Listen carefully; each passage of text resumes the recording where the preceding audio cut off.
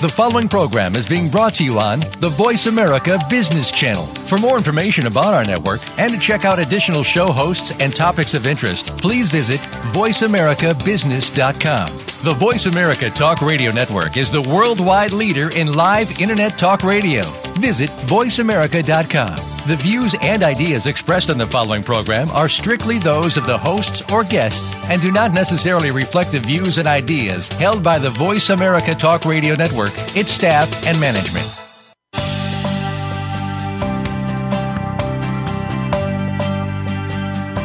As we constantly move forward, there's a continuing and urgent need for higher education. It's necessary for tomorrow's future and for a dynamically changing workforce. As the need for education is changing, so is education itself. Welcome to Big Beacon Radio, transforming higher education with your host, Dave Goldberg. In this program, we'll discuss the complex changes that are being made to higher education today, and we'll help you stay ahead of tomorrow if you're a student, educator, or in the workforce. Now, here's Dave Goldberg. Good day and welcome to Big Beacon Radio, transforming higher education. I'm Dave Goldberg. I'm your show host, and Big Beacon is a movement to transform higher education at bigbeacon.org. In every episode, we explore some of the innovators and innovations that are changing the world of higher education all around us, and you can follow live tweeting of the show at hashtag BigBeaconRadio. And this first segment, is sponsored by the book that is transforming higher education, A Whole New Engineer, The Coming Revolution in Engineering Education at wholenewengineer.org. It's not just for engineers anymore. And today we're very excited and blessed to be joined by Kristin Armstrong, Executive Director of the Saugatuck Center for the Arts. Welcome to the show, Kristin. Well, thank you for having me. What a pleasure. Well, and it's great to have you here. And, of course, we live in the same – well, we don't live in the same community. You live in St. Joseph, Michigan, but you work in the community that I live in, and we've gotten to know each other around your work at the Saugatuck Center for the Arts. And I just thought it was such a great example of the ways in which entrepreneurial thinking is changing the role of what is already an important cultural artifact in our lives, the so-called Center for the Arts, and we want to talk about that in this show. But on this show, as you know, we like to get to know our guests a little bit more personally than that. And so, Kristin, you've been a journalist, you've worked in universities and nonprofits, and you're the leader of a nonprofit. But let's go back in the time machine. What were some of the key early influences that put you on your current path? Yeah, that's such a great question. I love that you always ask your guests that, because when I listen to the podcast, which I do, I'm always intrigued by how people get their start, because it's often not initially in the thing that they end up doing. I started, as you mentioned, I was a journalist. I started actually back in high school, and like many people, I was blessed with a really incredible high school teacher who, when I think about early influencers for sure, Howard Spanogle, who was not only an English teacher at good old Glenbard East High School in Lombard, Illinois, Chicago suburb, but Howard was the newspaper advisor, and the skills that I learned as a 16, 17, 18-year-old on my high school newspaper, certainly, if I go back and really connect the dots and see this clearly, that in many ways was the start of kind of entrepreneurial thinking. I wouldn't have called it that back then, but as I now look back, I realize that's exactly what was happening. That while you had a structure for the newspaper, and it was a monthly, I believe it came out, we were constantly innovating within that structure and going after stories, and things changed all the time, and deadlines, and all the usual that goes along. And it was a pretty serious high school newspaper. We competed for state and for national awards actually, and ultimately gained a fairly sizable national profile. So it was really an amazing learning ground and a great place to start learning those skills and those ideas. And I would say then for sure, I was very fortunate to get a job right out of college working at CBS News, and this was in Chicago, so WBBM television, and this was back in the mid-'80s, and it was really kind of a great time to be in Chicago. The Bears had just won the one and only Super Bowl. It was very exciting. Harold Washington had just been elected mayor. There were just a lot of amazing things happening in the city that made it even just very exciting. And at that particular time, the CBS evening news, WBBM, was top of the heap in Chicago, and it was just a great time to be there. Gene Siskel shot the Siskel and Ebert show there. Lots of things were happening in that building. Yeah. So for sure, working in a fast-moving, and I was very young, TV space, and curiously, I ended up, after about a year, in a position that was made because I ended up being the liaison between the newsroom and the art departments, kind of straddling those two departments and coming up with a system for people to talk together well and efficiently. And again, as I look back on it, of course, that was an entrepreneurial skill, and they threw things in front of me and said, what can you do with this? And I thought, oh, well, we can make this work, and we did. And so it was kind of another peculiar piece of learning along the way. But for sure, that was part of my early influences, too, was that basis nice. At CBS. That's interesting. The arts, the interface, that you were the almost diplomat between the warring nations at CBS, and then I love the way you described the innovating inside of structure. Sometimes people get the idea that innovation and creativity is this completely free sort of thing, but it's always with a form. People oftentimes use the analog to jazz. Jazz, there's a lot of structure, but then there's freedom inside of that structure. And so I really like the way that you described that. And on this program, as you know, we're also interested in unleashing experiences, and it sounds like these were unleashing experiences along the lines of what Mark Somerville and I talk about in The Whole New Engineer. But are there other experiences, or what other experiences or personal influences were there on you that allowed you to have the courage to go in ways that were sort of unproven? Yeah, for sure.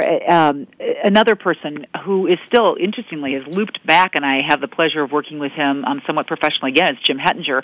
I worked for Jim Hettinger at Battle Creek Unlimited, which is an economic development organization run out of Battle Creek for a year, and I sort of went off the nonprofit path for a year because I had this really fascinating job opportunity, and I was to open a collaborative office in the city of Marshall, which is sort of like Saugatuck. It's in the middle of the state, but it's a small town with a lot of historic architecture, a destination for people who are interested in historic architecture, and a beautiful small downtown still.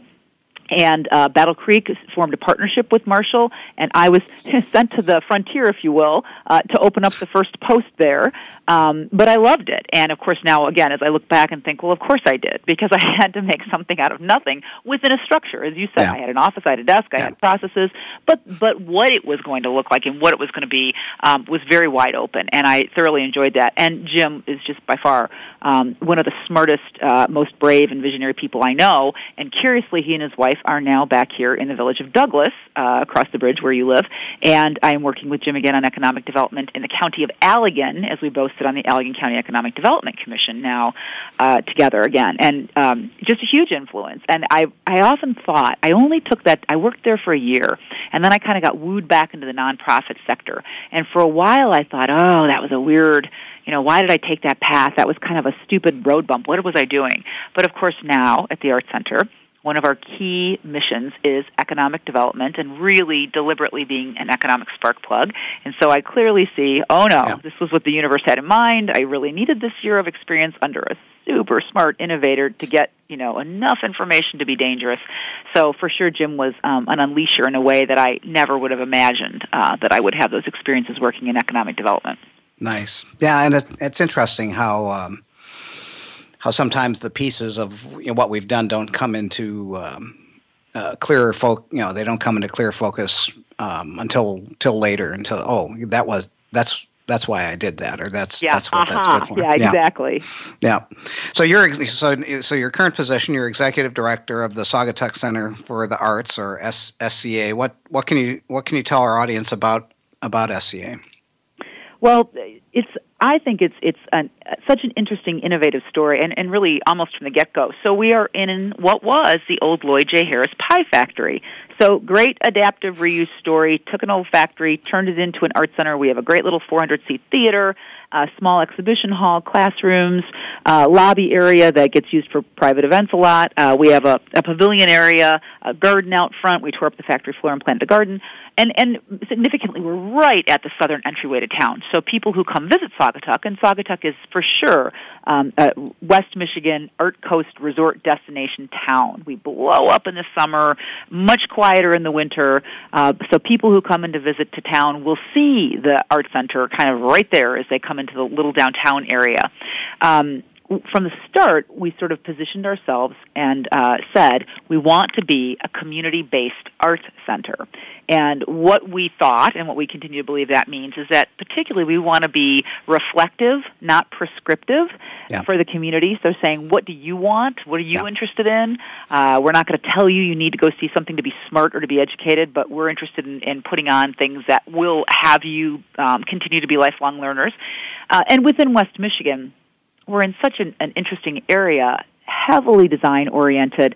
One of the interesting statistics I heard recently is that there are now more designers in the state of Michigan than in California, which I found startling, but also utterly believable, because I certainly feel it in West Michigan, where we are saturated with people in furniture design, in automotive design, in doing industrial design for healthcare, as well as all those different areas. Lots and lots of super creative, design-oriented thinkers here in West Michigan. And Saugatuck is only 35 miles from Grand Rapids. So we've got a super important connection to a mid-sized American urban city, which continually makes the lists of best places to live, right, in America, which is pretty cool. And we're in the fruit belt here in West Michigan, so agriculture and culinary are a part of our history, and that all kind of comes into focus for us, too. In Saugatuck, we have kind of a 100-year love affair with the arts, in no small part because the Chicago School of the Art Institute, some artists wandered around the Lake Bend about 100 years ago and started an artist camp, which to this day exists and is flourishing, and like people end up begetting like people, so there's a lot of artists, working artists, and galleries in Saugatuck, so the arts are particularly beloved and important to this community. So when you kind of bring this little perfect storm together here, it creates a really, I think, rich and saturated atmosphere. Yep. Saugatuck and Douglas are so small, 1,000 people in each of our little communities. Yeah. Too small, really, to have an art center. It kind of makes no sense, except that we are so close to Grand Rapids, saturated with creatives, right here in an area with this 100-year love affair with the arts. And so it kind of creates this beautiful sweep that allows us to have something small but special, I think, in this area. Yeah, I'm getting worried because it is great here, but I sort of don't want people to know about it. But this isn't the Oprah Winfrey show, so there aren't that many people listening to the show, so there's no risk of becoming saturated. Wait, when you say that, and actually I'm just curious for my own edification, so we've got a couple thousand regular residents. What does that blow up to in the summer here? Boy, the numbers, I've heard crazy numbers like 30,000. Yeah. I think it's probably more like, 5 to 10,000 on really busy weekends, 4th of July or Venetian Fest. I mean, we do chuckle. We see it. I mean, literally, you can't find parking. It's kind of crazy that way. But there's a lot of people who are second homeowners here, so they'll live in Chicago or Detroit or Palm Springs or Fort Lauderdale. And then this is their second home in the summer, and we're, again, so fortunate because we have people coming in, creatives, I think we're talking about creative class here, really, coming in from urban cores who have expectations about a level of arts and culture that they want, and they're happy to participate and invest. And so, they've got it in their urban areas. They come to Saugatuck, what do you know, there's an arts center. And so then they'll say, well, I'll buy tickets, or I might write you a check and help support this. So that's another very special, unusual feature of what's going on and why you can have a community-based arts center in a town this small.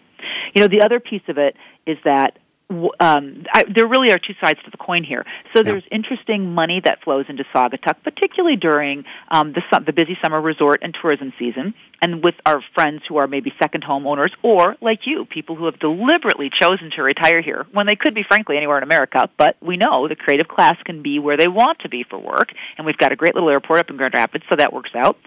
But the surrounding regions, too, are fairly poor, economically challenged when you look at census numbers and you look at educational levels and you look at medium income. Particularly, you've got a lot of kids who are hovering at the poverty line, really living in challenged incomes. We see this in our free and reduced lunch numbers throughout Allegan County, which is the county we are in. Lots of kids who really, really are in families where coming to an arts center, coming to arts programs, even if the programs are free, it's just not on someone's priority list because they're worried about making and saving money. So we have lots of interesting opportunities throughout the school year then to work with schools in creative ways. We hope to supplement curriculum and help kids get better trained. And we'll talk more about that later. Yeah, but that's I want to talk a lot about that. Yeah. Yeah. Actually, you've mentioned the phrase creative class a number of times, and I think the origins of that term comes from Richard Florida, and he noticed another factor that you haven't mentioned that I think is significant, that concomitant of the kind of culture that attracts a creative class, there's usually a high proportion of gay and lesbian people in the community, and we have that here too. Well, and again, from my perspective, that is part of the perfect storm that's going on here, is we have a strong gay population, and it's been absolutely wonderful for us, and that has been absolutely part of the secret sauce for us is having the proximity to Grand Rapids, the wonderfully dense gay and lesbian population, the creatives that are here as a result of the industry that's been in the area. For sure, that's the swirl. And, again, Grand Rapids, but also we're only 2 hours from Chicago.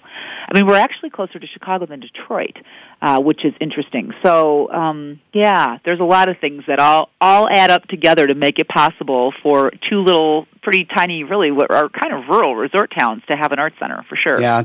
No, and so it is kind of a special kind of thing, and so it's actually a nice opportunity to make something that isn't like everything else, and I think you've done that quite nicely. Can you tell us, we've talked about the surrounding community a little bit and the setting. Can you tell us a little bit about your journey with the organization so far? Yeah. I was so fortunate. I always gauge this by how old my daughter was, because she was, I think, 5 months old when I took the job. So I've been here for 11 years, or will be here for 11 years this fall, and came in when the wave was building. And in fact, I remember saying that to my husband. I had been doing writing for a couple of different magazines throughout the state in the area, and I was covering Saugatuck for a lifestyle magazine, and kept ending up back here at this very young arts organization. And at one point I remember saying to my husband, man, there's a wave building here. You can just feel it. And at one point just sort of blurted out to one of the board members, if you're ever hiring, I've got nonprofit management experience. And the story that person tells is that this is, I was sitting next to them at a play, Mason Street Warehouse, which is still one of our flagship products here, I guess I would say theater product, that person ran out to the parking lot at intermission and called the board chair and said, oh my gosh, we've got a live one here. So, and in fact, I went in for an interview later that week. And of course, here we go again, talk about the universe aligning things. I had arranged to do I was doing an interview with the woman, Bobby Gaunt, who was then the board chair, who had been a really high female figure up at Ford before she had recently retired from Ford and moved to Saugatuck. Again, could be anywhere in the world, but decides to move to Saugatuck. And I thought, oh man, what a fascinating personality piece. This is big time. We need to interview this woman for this lifestyle magazine. So I go in for this interview ostensibly with Bobby, and she, of course, ends up flipping it and making it partially a job interview for me. And at one point I ended up saying to her, I don't want to be rude, but, you told me you have to leave for the airport, and we haven't even gotten to my questions and I got a deadline. So anyway, it was an all's well that ends well. And yes, we got the piece printed in the magazine, but more importantly, I ended up being the first paid executive director. So I've been incredibly blessed to be here for that span of time, because we've watched this small business, and I've been at the helm of this small business really growing and evolving with the community and in reflection of the community. And then from the start also too, we understood that while ground zero for us is Saugatuck Douglas, again, because of the size of Saugatuck Douglas, we would certainly have to serve the entire West Michigan community, or we simply wouldn't have enough butts and seats, as they say, right? Sure. So in order to really draw from the metro area, we would have to be able to attract people from Muskegon and people from Grand Rapids and people even perhaps for big concerts from Kalamazoo, or I live in St. Joe, 45-minute radius essentially. And so we had a very regional outlook too, understanding that financially we would have to be able to figure out how to promote and draw people from a 45-minute radius. So let me interrupt, and I want to continue hearing more about this. So let's take a little bit of a break, and we'll come back, and I want to hear more about this story of what happened from that early moment to where you are right now. We'll do that after the break. This is Big Beacon Radio with Kristin Armstrong of the Saugatuck Center for the Arts. Stay with us in the next segment as we continue to follow the journey of the growth of this Entrepreneurial Center for the Arts.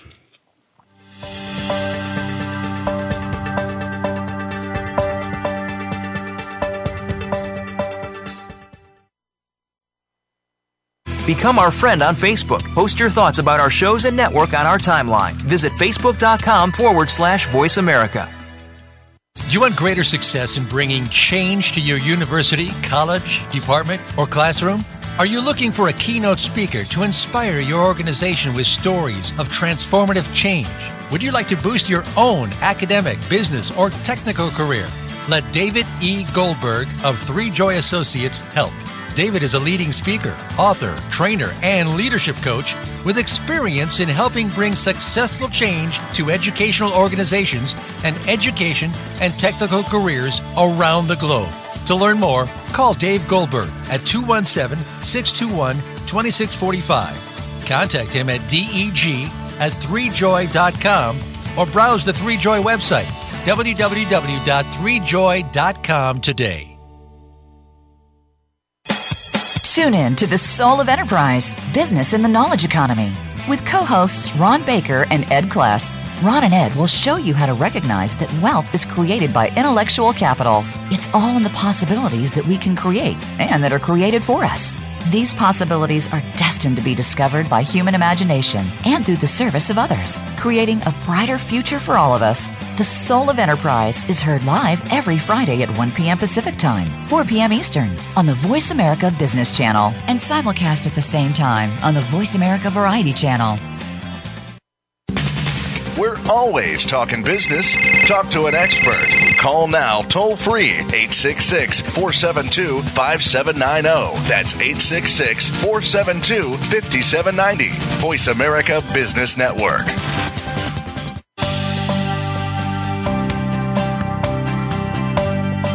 You are listening to Big Beacon Radio. If you'd like to call into the program today, please call 1-866-472-5790. Again, that's 1-866-472-5790.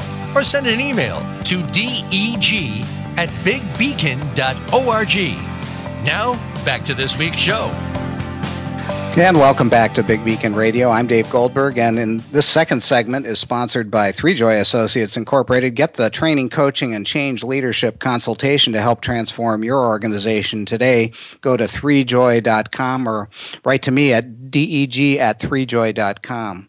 So before the break, we were talking with our guest, Kristin Armstrong from the Saugatuck Center for the Arts, and she was telling us about her coming on board as executive director 11 years or so ago, and starting to tell us a little bit more of that journey from then till now. So I interrupted you, Kristin, for our break. Let's get back on that track. Well, what I've always admired about this art center is that from the beginning, the board, I think, had a very far-flung vision. And I asked Bobby Gaunt, our then board chair, who's still very much involved with the organization, if this sort of happened organically or not. And she said no, that they had always thought that it should be performing as well as education for children and adults. And they always voiced an economic development component that was literally in the mission, not a kind of a happy coincidence, but that was explicitly stated. So from the start, the SCA was about trying to bring great performances to the area. And in part that works. This is just a little bit of the context because Grand Rapids does not have a performing arts center, so to speak. It has a beautiful arts building that is used by the Grand Rapids Ballet, the Symphony, the Opera, and Broadway Grand Rapids. So the building is fairly well booked with these four major tenants. So there's not a big concert venue. Well, and the big concert venue in Grand Rapids is really big, like 25,000 seats big. So, you go from nothing like a bar to 25,000. So there was a niche for a boutique space in here because I think, frankly, had Grand Rapids had that niche filled, I'm not quite sure how well this would have worked, right? Or at least it would have been more difficult to break through.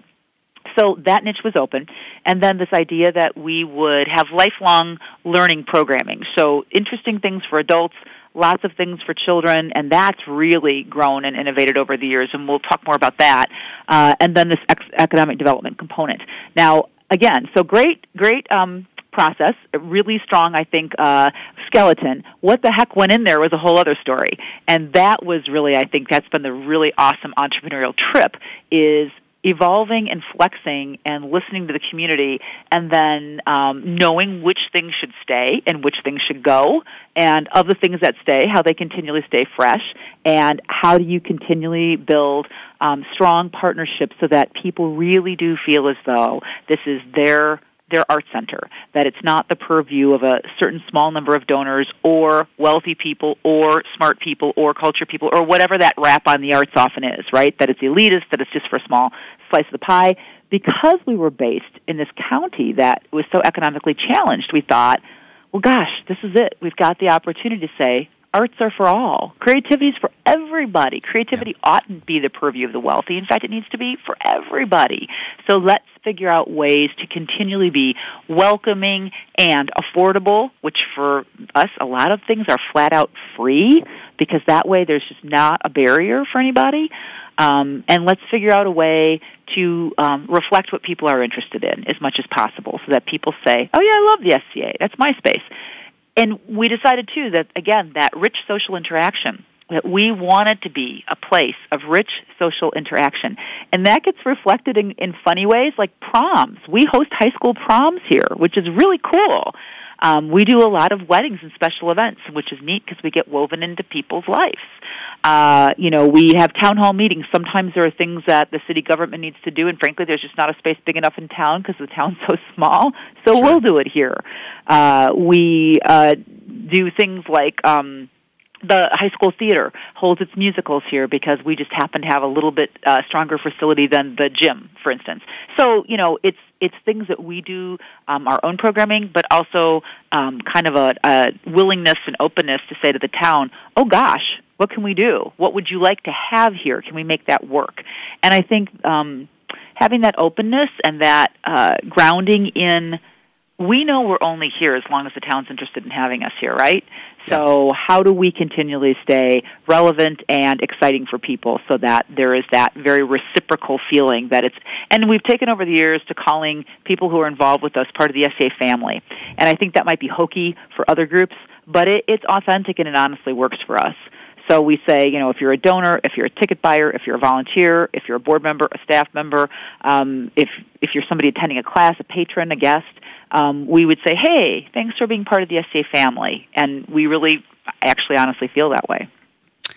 Yeah, and actually, as I was thinking, I don't know why I was thinking back to when you talked about the origins of the space as a pie factory. One of the things you've got is great air conditioning because of those pie factory. I mean, you can really get that room in the summer. You can get that room really a good temperature for when you have a big crowd. So, and actually, I was also thinking about, and you and I have had conversations around another show guest. We had Sarah Sarasvati on the show not that long ago, and she has this great distinction that we've talked about between causal and planning thinking and effectual or entrepreneurial thinking. And it seems to me that there are things that art centers do a lot of, like put on plays and performances that they're projects in a certain sense, but they're also fairly routine. It's part of the business of that art centers normally do. And then there are other activities that are more outside of the normal, outside the box of the normal art center, that are more entrepreneurial, that you have to. Part of the challenge is figuring out what that is and how to do it. So, which of the things that you do at SCA are sort of causal or are largely planned, and which of the things are effectual or more entrepreneurial? Yeah, that's a great question. And I think over 11 years, that's probably been one of my biggest learnings, is that at least for the Art Center, and I would be so curious to have like a round table of small business owners to find out if this is really a small business thing that you can plan, but you darn well better be ready for there to be plenty of flexing within that plan. And maybe big business owners would laugh and say, oh, that's just the way of the world. That's how it goes. But what I've discovered is, so we plan, for instance, our exhibition schedule, we plan 2 to 3 years out. And this is very standard for museums. We've learned this from our larger anchor partners who said, hey, you can do this 3 years out. So I can look up at my wall and I can see what we've planned for 2017 and into 2018. Of course, what's kind of not what we have to be flexible about is within an exhibition, things may flex, become different. Somebody drops out, somebody new comes in. Oh my gosh, it's not quite happening the way we thought it is. So, you're constantly ready within that plan to say, okay, it's going to be all hands on deck if we need it. So we can plan for exhibitions. Some of our performances we can book ahead of time. It depends on who the entertainer is and if he or she books out that far. Classical people really like to be planned. And I think the pop people are taking it more on a, how's it going? Am I riding a wave? Can I get more money now than last year? And so, there's more flexibility with the people who are kind of in the pop world. But some of our concerts can be planned way the heck out. Some of our children's programming can also absolutely be planned as long as we're absolutely open to flexing within that plan. So every year, for instance, we do a Potawatomi Indian Cultural Festival in the fall, and we do a children's film festival in partnership with the Telluride Film Festival out in Telluride in the spring. And we know who our partners are, and we know how we're going to work together, and then we flex within that set of kind of boundaries about, well, the schools are often different, who comes and who doesn't year to year. And sometimes within that process then, we'll say, well, last year it was food, but this year we're going to talk about history or whatever. So again, that's about being responsive. I would argue that particularly if you're an art center, you constantly got to say to your customers, what do you want? Is this still interesting to you? I'll still do a concert, but is it this person or this person, type thing. Sure. So really always asking your customers, and this is true within manufacturing, what do you want? What am I supposed to be making for you? What product is most interesting to you? But like Steve Jobs says, sometimes people don't know what they want till you show them what they want. So we're trying to always also balance that. Some of these things maybe we should say, was this what you were thinking? But It's a line. We don't want to be prescriptive and say, here's what you must see to be educated, whatever. But on the other hand, sometimes you do have to hold things out in a way and ask, is this what you thought about? Or give it a whirl. Sometimes I think, too, in art, you need to be willing to get out there with something a little more dramatic, a little more daring, a little more off the beaten path, and know from the start, we're not going to sell this out. We probably won't even get close. So let's see if we can't get underwriting to pay for this, because the community ought to at least have the opportunity to taste the dish, so to speak. Yeah. You may never bake it again, but at least you can say you tasted it once and you've had that experience, and it's part of your world now. And I'm curious about that. So, there probably have been some things that you put out there that you thought were going to be terrifically successful and weren't, and then there were probably some things you thought were going to be really hard sells that went bananas.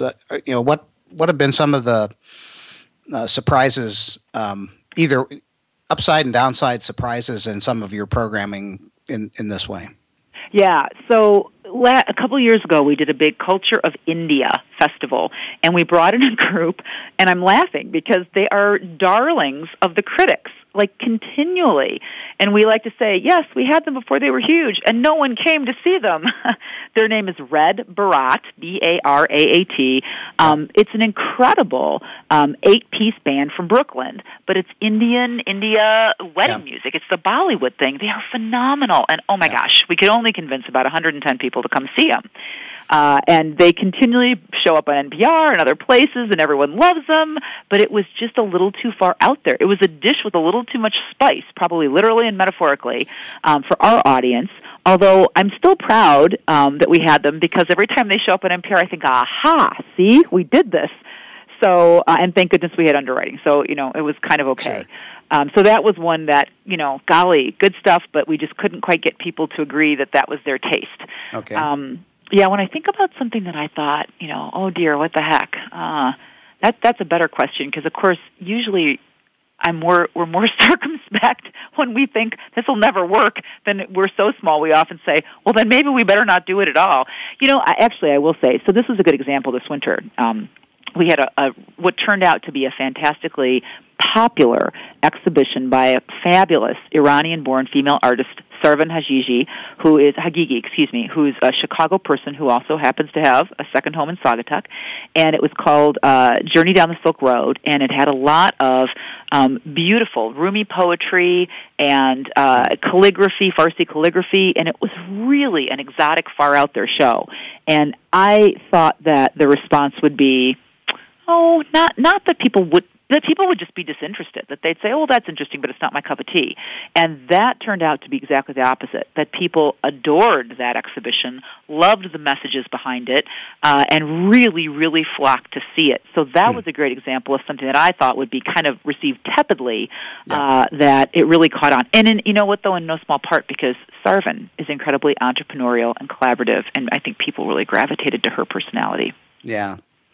So, and one of the things I admire about your organization and you is your fearlessness to go after things that haven't been done before. And so, what are so we've been talking about kind of normal sorts of programming for an arts center, but some of the excursions that you make and the things that you can plan. But what about some of the things that have evolved that aren't sort of the normal everyday run-of-the-mill thing for an arts center? What are some of the more effectual or entrepreneurial things that have kind of bubbled up over the 11 years?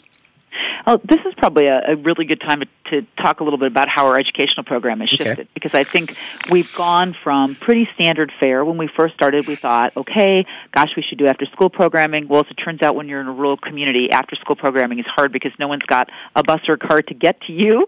So we had to reassess that and say, okay, that's on all the other art centers' menus, but maybe that's not going to work for us. So we said, okay, so children's summer camps and classes. Yep. And we have still, in fact, an extremely robust, interesting, I think, menu of, classes and camps your kids can take all summer. Awesome. And over the years, we kind of slowly and steadily evolved into also really serving the schools. And the first entree with the schools was the Children's Film Festival. And that has evolved over time in terms of our new partnership with the Telluride Film Festival. It's all documentaries now. Kids see short, so everything is 20 minutes or less, lots of short little documentaries, foreign and national. So that's really interesting. But through the years, too, now, we started to look at the school system and our economic activity bubble and say, gosh, is there any role we could be playing with the schools to better help get kids trained up to be the employees that employers in the area need? One of the big economic feedbacks in West Michigan is that employers can't find employees with the right soft skills. So problem solving, analytical thinking, ability to work in teams, written and verbal communication, all that soft stuff that comes through different types of learning styles.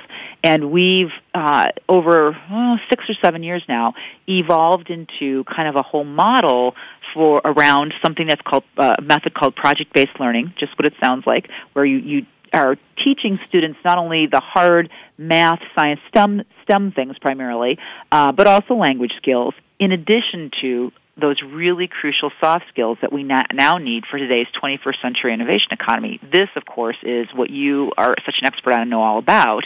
And what we've discovered is that there is a role that an art center can play in helping, and we're looking at primarily K through 12, helping elementary, middle, and high schools play if they are interested in that, evolving their curriculum to have project-based learning and to look at how we just better train kids so that they're getting out of high school, ready for college, ready for internships, ready for first jobs with those crucial soft skills.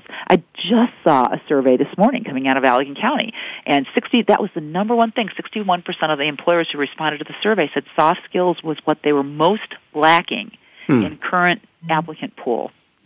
Ding, ding, ding. I want to after the break, I want to come back to that because that seems central to our common interest. So hang in there. This is Big Beacon Radio with our special guest, Kristin Armstrong. And after the guest, we'll talk a little bit more about soft skills or shift skills, and as well as the educational activities of the Saugatuck Center for the Arts.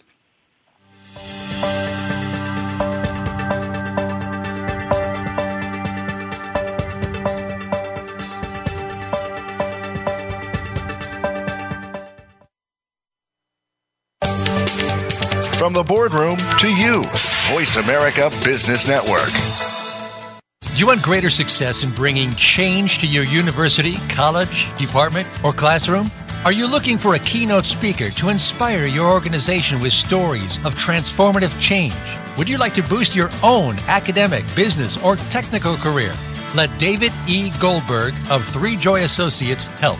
David is a leading speaker, author, trainer, and leadership coach with experience in helping bring successful change to educational organizations and education and technical careers around the globe. To learn more, call Dave Goldberg at 217-621-2645. Contact him at deg@3joy.com or browse the 3Joy website, www.3joy.com today. We're making it easier to listen to the Voice America Talk Radio Network live wherever you go on iPhone, BlackBerry, or Android. Download it from the Apple iTunes App Store, BlackBerry App World, or Android Market.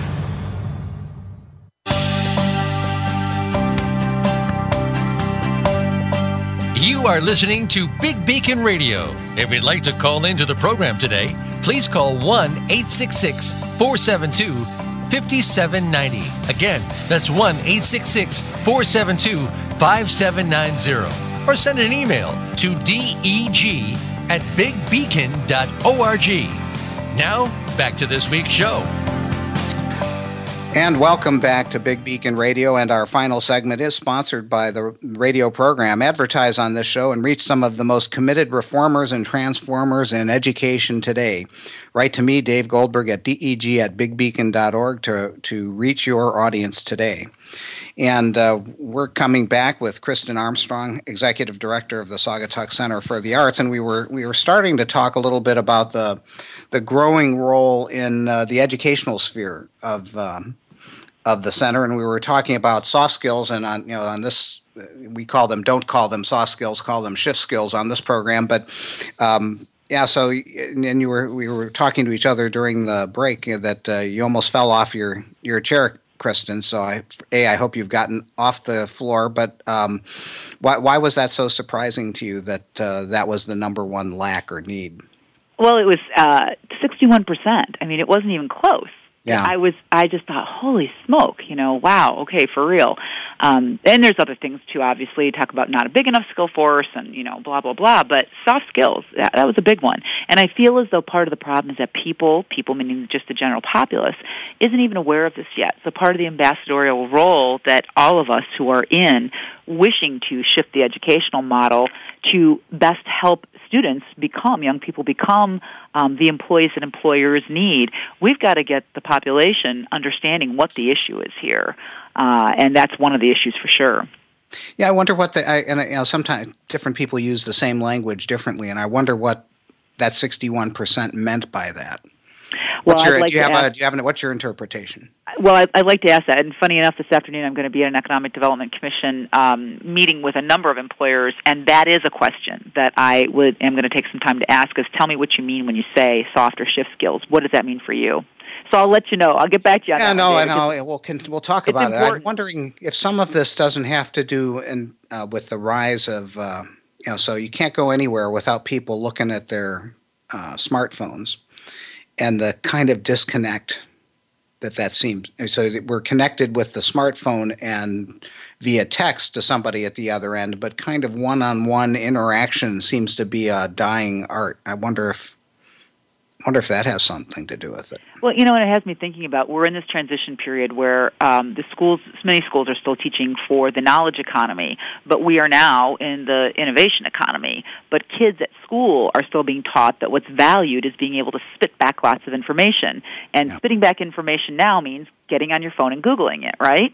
So kids, I think, are even in flux where what they're graded on or told is important in their office place, which is schools, where they sit for 6 or 8 hours a day, and then they get out into the world with working class people who are saying, well, no, I want you to analyze. I want you to synthesize all this information and analyze it. And there's 3 other people you have to work on with this, and you've got flexible deadlines. And I would imagine most of their heads are spinning because mostly they never get asked to do this or not with nearly enough consistency in their office place, the school.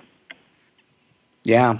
No, and last week's show we had Vince Bertrand from Project Lead the Way on, and he was talking about the ways in which the missing skill is so you have whatever knowledge or information or things that you've learned, applying it to something out of context is really difficult. So I think we're talking about many of the same things. As you know, one of the reasons I became interested, when I moved here, I was interested in volunteering some of my time to the community to help the community with the kinds of things that I did. And when I looked around and tried various possibilities and found the SCA such an interesting place because you were interested in going beyond traditional boundaries of art into things like education. You mentioned the project-based learning, but a lot of times project-based learning, where I come from, the STEM world means robots and things like that, but your project-based learning is a bit different. Maybe you could describe some of the things that you've been involved with at SCA. Yeah, we had a really intriguing thing happen, and that was that one of the local high school teachers reached out to us because we had a nice relationship with them already because of some of this social interaction piece, the prom being here, theater being here, so we've got a nice relationship with them.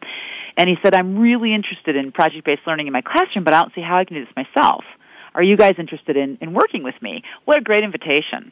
Such a great invitation. I don't know that we'd have had the courage, but it might have taken a lot longer for us to knock on the door and say, does anybody want help? Awesome to have somebody ask us. So our really genius young education and exhibition manager, who knew all about this had been part of her training in school as an arts educator, knew exactly what project-based learning was, said, we'd love to help. So over the last 3 years, we've developed a really neat little model, and we're kind of now in that cool entrepreneurial phase where we're trying to figure out, well, can we ramp this up? Can we replicate this? Like, where do we go from here? But the project was that we worked with this teacher to help implement, and Mr. Green understood the nuts and bolts of what PBL was and what it took, but he didn't have things that we could bring to the table. And what we brought to the table is what I think other art centers could do the same, and could be then this helpmate, this support, this partner in project-based learning. So what we bring is, I call the Rolodex because I'm old enough that I still have one sitting on my desk, meaning because we're a collaborative, a connective organization, we know a lot of people, or we can figure out who the contact ought to be for you. Because Mr. Green said, well, I don't even know who I'd ask to help the kids with this sort of thing. So we said, hey, we got a Rolodex, no problem. We also said, you know what, we've got a facility. So when we need spaces, professional spaces, meeting spaces, out-of-school spaces, we've got a great facility. We said we've also got a great roster of established programming. I call it the megaphone. We've already got programs in place that the community comes to monthly. So if we can plug students into, let's say, our intriguing conversation, which is kind of an informal, talk about Oprah, kind of an Oprah show type series, sure, we're going to already have members of the community who come anyway because they're used to that series and they like it. Plugging the students in gives the students legitimacy, but also gives them an awesome platform. So those three things, which I think most art centers would probably have, those were key things that we brought to the table with Mr. Green that we could help with. And what we said to John is, just what you would have said, well, gosh, how about if we don't build a robot? Because, frankly, we don't build widgets, and we're not going to be able to be very helpful with that. But we said, what if we chose a social justice issue? And anyway, isn't that kind of intriguing to figure out how we might take some big problem and see what the kids can do?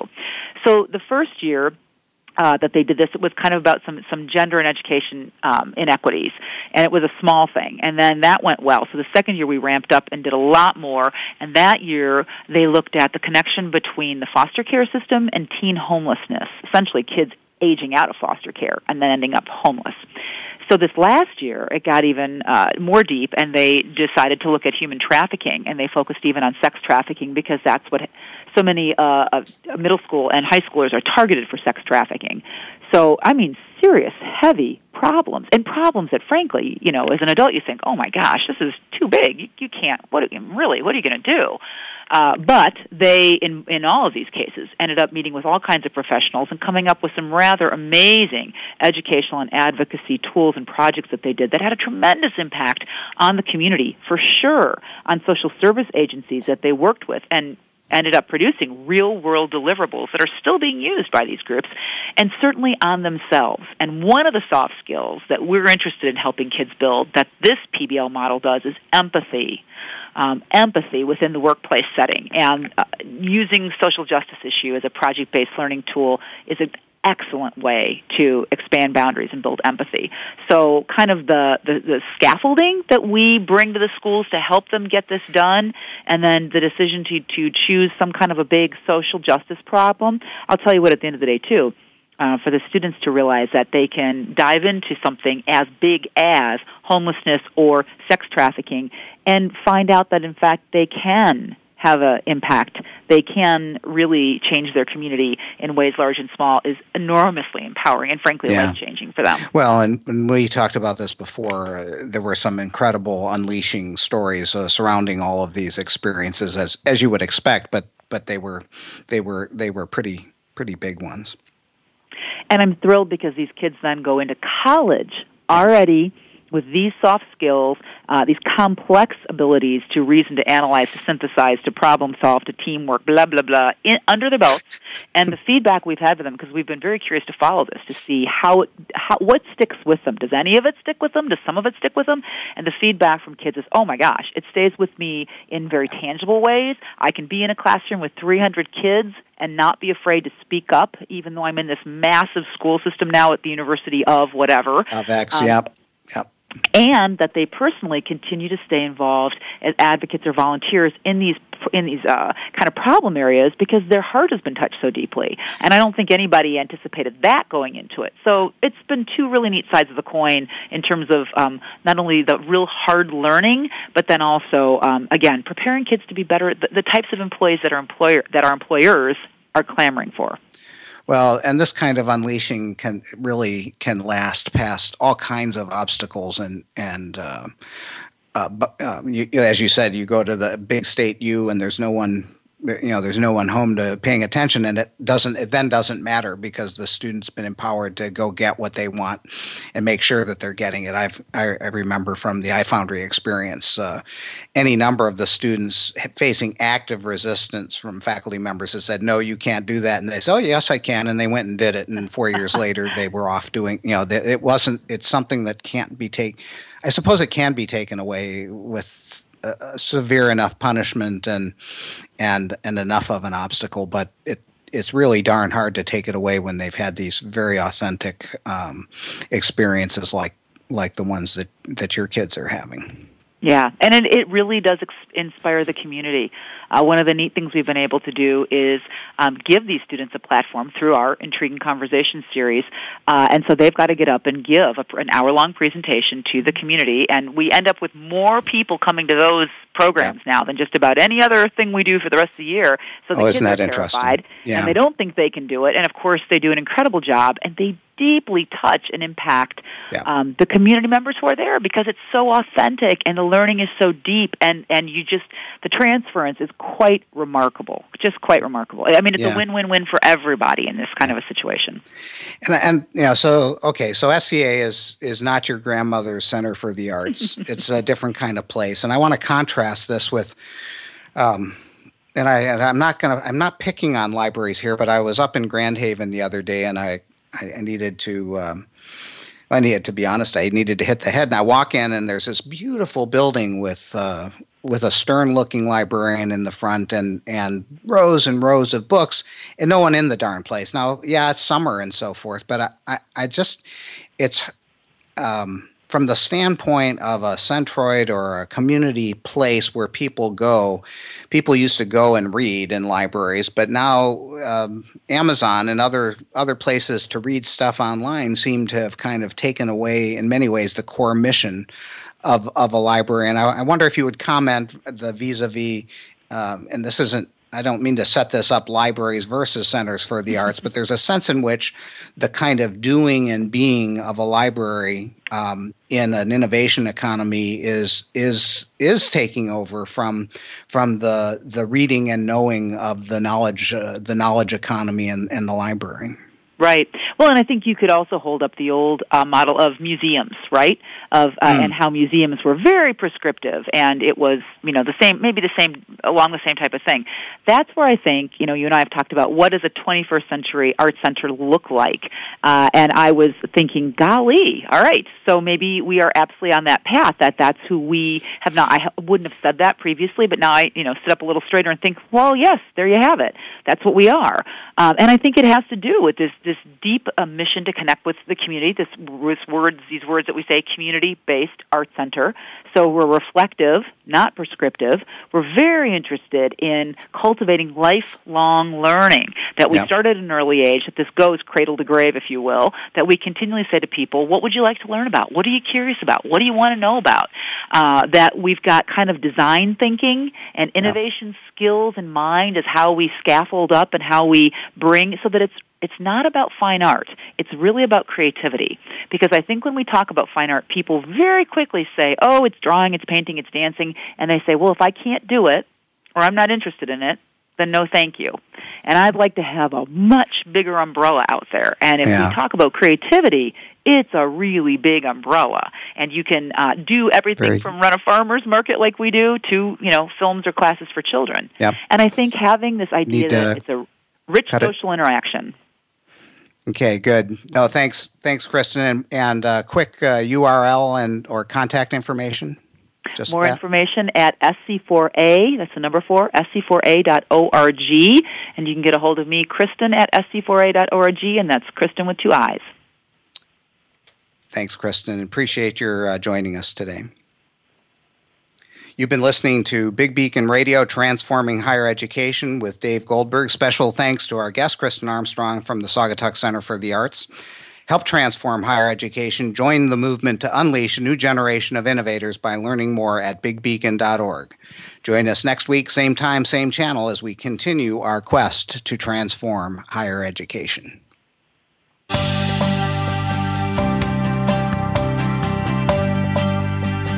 Thank you for tuning into Big Beacon Radio, Transforming Higher Education.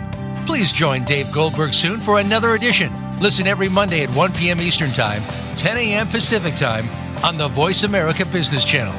For additional information about our programs or to find out about the next show, please visit bigbeacon.org. We'll talk again very soon.